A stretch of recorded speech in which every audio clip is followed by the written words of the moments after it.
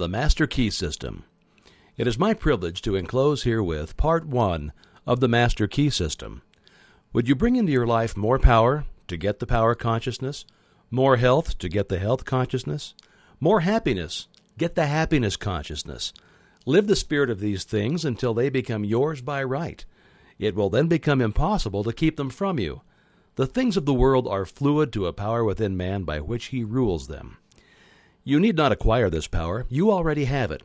But you want to understand it. You want to use it. You want to control it. You want to impregnate yourself with it so that you can go forward and carry the world before you.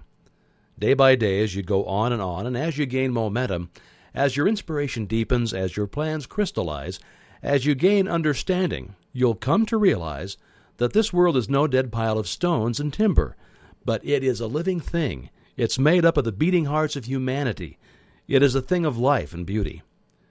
It is evident that it requires understanding to work with material of this description, but those who come into this understanding are inspired by a new light, a new force. They gain confidence and greater power each day.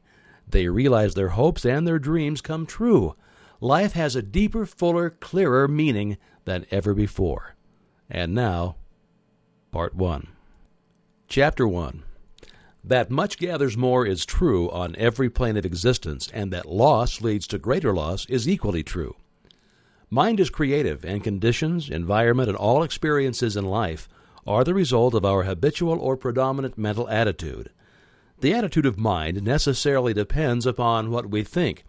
Therefore, the secret of all power, all achievement, and all possession depends upon our method of thinking. This is true because we must be before we can do. And we can do only to the extent which we are, and what we are depends upon what we think. We cannot express powers that we do not possess. The only way by which we may secure possession of power is to become conscious of power, and we can never become conscious of power until we learn that all power is from within. There is a world within, a world of thought and feeling and power, of light and life and beauty, and although invisible, its forces are mighty. The world within is governed by mind. When we discover this world, we shall find the solution for every problem, the cause for every effect, and since the world within is subject to our control, all laws of power and possessions are also within our control. The world without is a reflection of the world within. What appears without is what has been found within. In the world within may be found infinite wisdom, infinite power, infinite supply of all that is necessary waiting for unfoldment, development, and expression. If we recognize these potentialities in the world within, they will take form in the world without. Harmony in the world within will be reflected in the world without by harmonious conditions, agreeable surroundings, the best of everything. It's the foundation of health and a necessary essential to all greatness, all power, all attainment, all achievement, and all success. Harmony in the world within means the ability to control our thoughts and to determine for ourselves how any experience is to affect us. Harmony in the world within results in optimism and affluence. Affluence within results in affluence without. The world without reflects the circumstances and the conditions of the consciousness within. If we find wisdom in the world within, we shall have the understanding to discern the marvelous possibilities that are latent in the world within, and we shall be given the power to make these possibilities manifest in the world without. As we become conscious of the wisdom in the world within, we mentally take possession of this wisdom, and by taking mental possession, we come into actual possession of the power and wisdom necessary to bring into manifestation the essentials necessary for our most complete and harmonious development. The world within is the practical world in which the men and women of power generate courage, hope, enthusiasm, confidence, trust, and faith, by which they are given the fine intelligence to see the vision and the practical skill to make that vision real. Life is an unfoldment, not accretion. What comes to us in the world without is what we already possess in the world within. All possession is based on consciousness. All gain is the result of an accumulative consciousness. All loss is the result of a scattering consciousness. Mental efficiency is contingent upon harmony. Discord means confusion. Therefore, he who would acquire power must be in harmony with natural law. We are related to the world without by the objective mind. The brain is the organ of this mind, and the cerebrospinal system of nerves puts us in conscious communication with every part of the body. This system of nerves responds to every sensation of light, heat, odor, sound, and taste.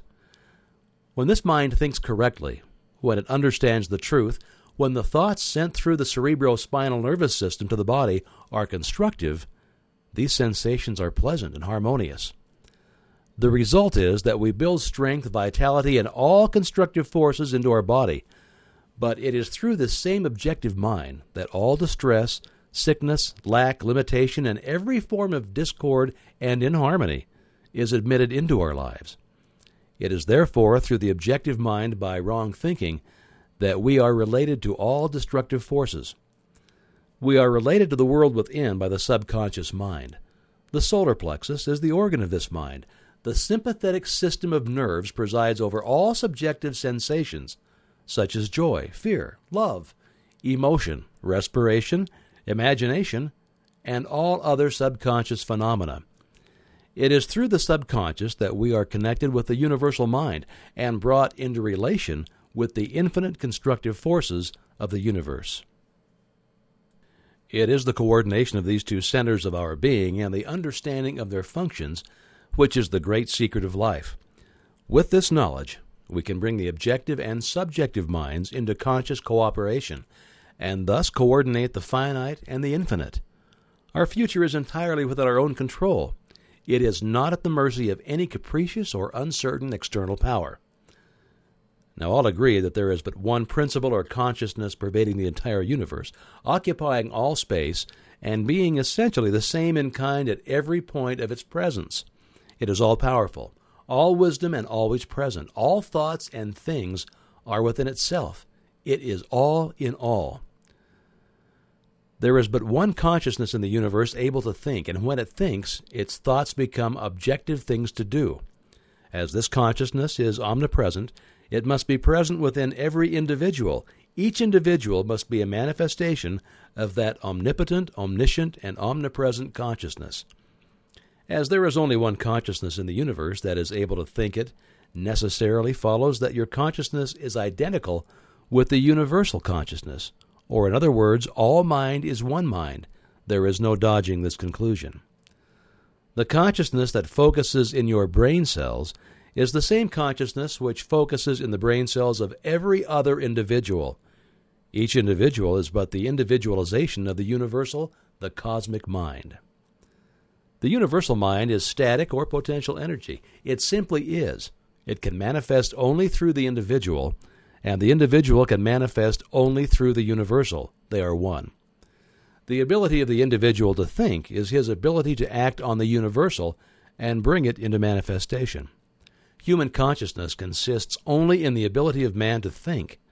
Mind in and of itself is believed to be a subtle form of static energy, from which arises the activities called thought, which is the dynamic phase of mind. Mind is static energy. Thought is dynamic energy, the two phases of the same thing. Thought is therefore the vibratory force formed by converting static mind into dynamic mind. As the sum of all attributes are contained in the universal mind, which is omnipotent, omniscient, and omnipresent, these attributes must be present at all times in their potential form in every individual. Therefore, when the individual thinks, the thought is compelled by its nature to embody itself in an objectivity or condition which will correspond with its origin. Every thought, therefore, is a cause and every condition an effect. For this reason, it is absolutely essential that you control your thoughts so as to bring forth only desirable conditions. All power is from within and is absolutely under your control. It comes through exact knowledge and by the voluntary exercises of exact principles. It should be plain that when you acquire a thorough understanding of this law and are able to control your thought processes, you can apply it to any condition. In other words, you will have come into conscious cooperation with omnipotent law, which is the fundamental basis of all things. The universal mind is the life principle of every atom which is in existence. Every atom is continually striving to manifest more life. All are intelligent, and all are seeking to carry out the purpose for which they were created. A majority of mankind lives in the world without. Few have found the world within, and yet it is the world within that makes the world without. It is therefore creative, and everything which you find in your world without has been created by you in the world within. This system will bring you into a realization of power which will be yours when you understand this relation between the world without and the world within. The world within is the cause, the world without the effect. To change the effect, you must change the cause. You will at once see that this is a radically new and different idea. Most men try to change effects by working with effect. They fail to see that this is simply changing one form of distress for another. To remove discord, we must remove the cause, and this cause can be found only in the world within. All growth is from within. This is evident in all nature. Every plant, every animal, every human is a living testimony to this great law, and the error of the ages is in looking for strength or power from without. The world within is the universal fountain of supply, and the world without is the outlet to the stream. Our ability to receive depends upon our recognition of this universal fountain, this infinite energy of which each individual is an outlet, and so is one with every other individual. Recognition is a mental process. Mental action is therefore the interaction of the individual upon the universal mind. And as the universal mind is the intelligence which pervades all space and animates all living things, this mental action and reaction is the law of causation. But the principle of causation does not obtain in the individual, but in the universal mind. It is not an objective faculty, but a subjective process, and the results are seen in an infinite variety of conditions and experiences. In order to express life, there must be mind. Nothing can exist without mind. Everything which does exist is some manifestation of this one basic substance from which and by which all things have been created and are continually being recreated. We live in a fathomless sea of plastic mind substance. This substance is ever alive and active. It is sensitive to the highest degree. It takes form according to the mental demand. Thought forms the mold or matrix from which the substance expresses. Remember that it is in the application alone that the value consists, and that a practical understanding of this law will substitute abundance for poverty, wisdom for ignorance, harmony for discord, and freedom for tyranny. And certainly there can be no greater blessing than these from a material and social standpoint. Now make the application. Select a room where you can be alone and undisturbed. Sit erect comfortably, but do not lounge. Let your thoughts roam where they will, but be perfectly still for from 15 minutes to half an hour. Continue this for 3 days or 4 days, or for a week until you secure full control of your physical being. Many will find this extremely difficult. Others will conquer with ease. But it is absolutely essential to secure complete control of the body before you are ready to progress. Next week, you'll receive instructions for the next step. In the meantime, you must have mastered this one.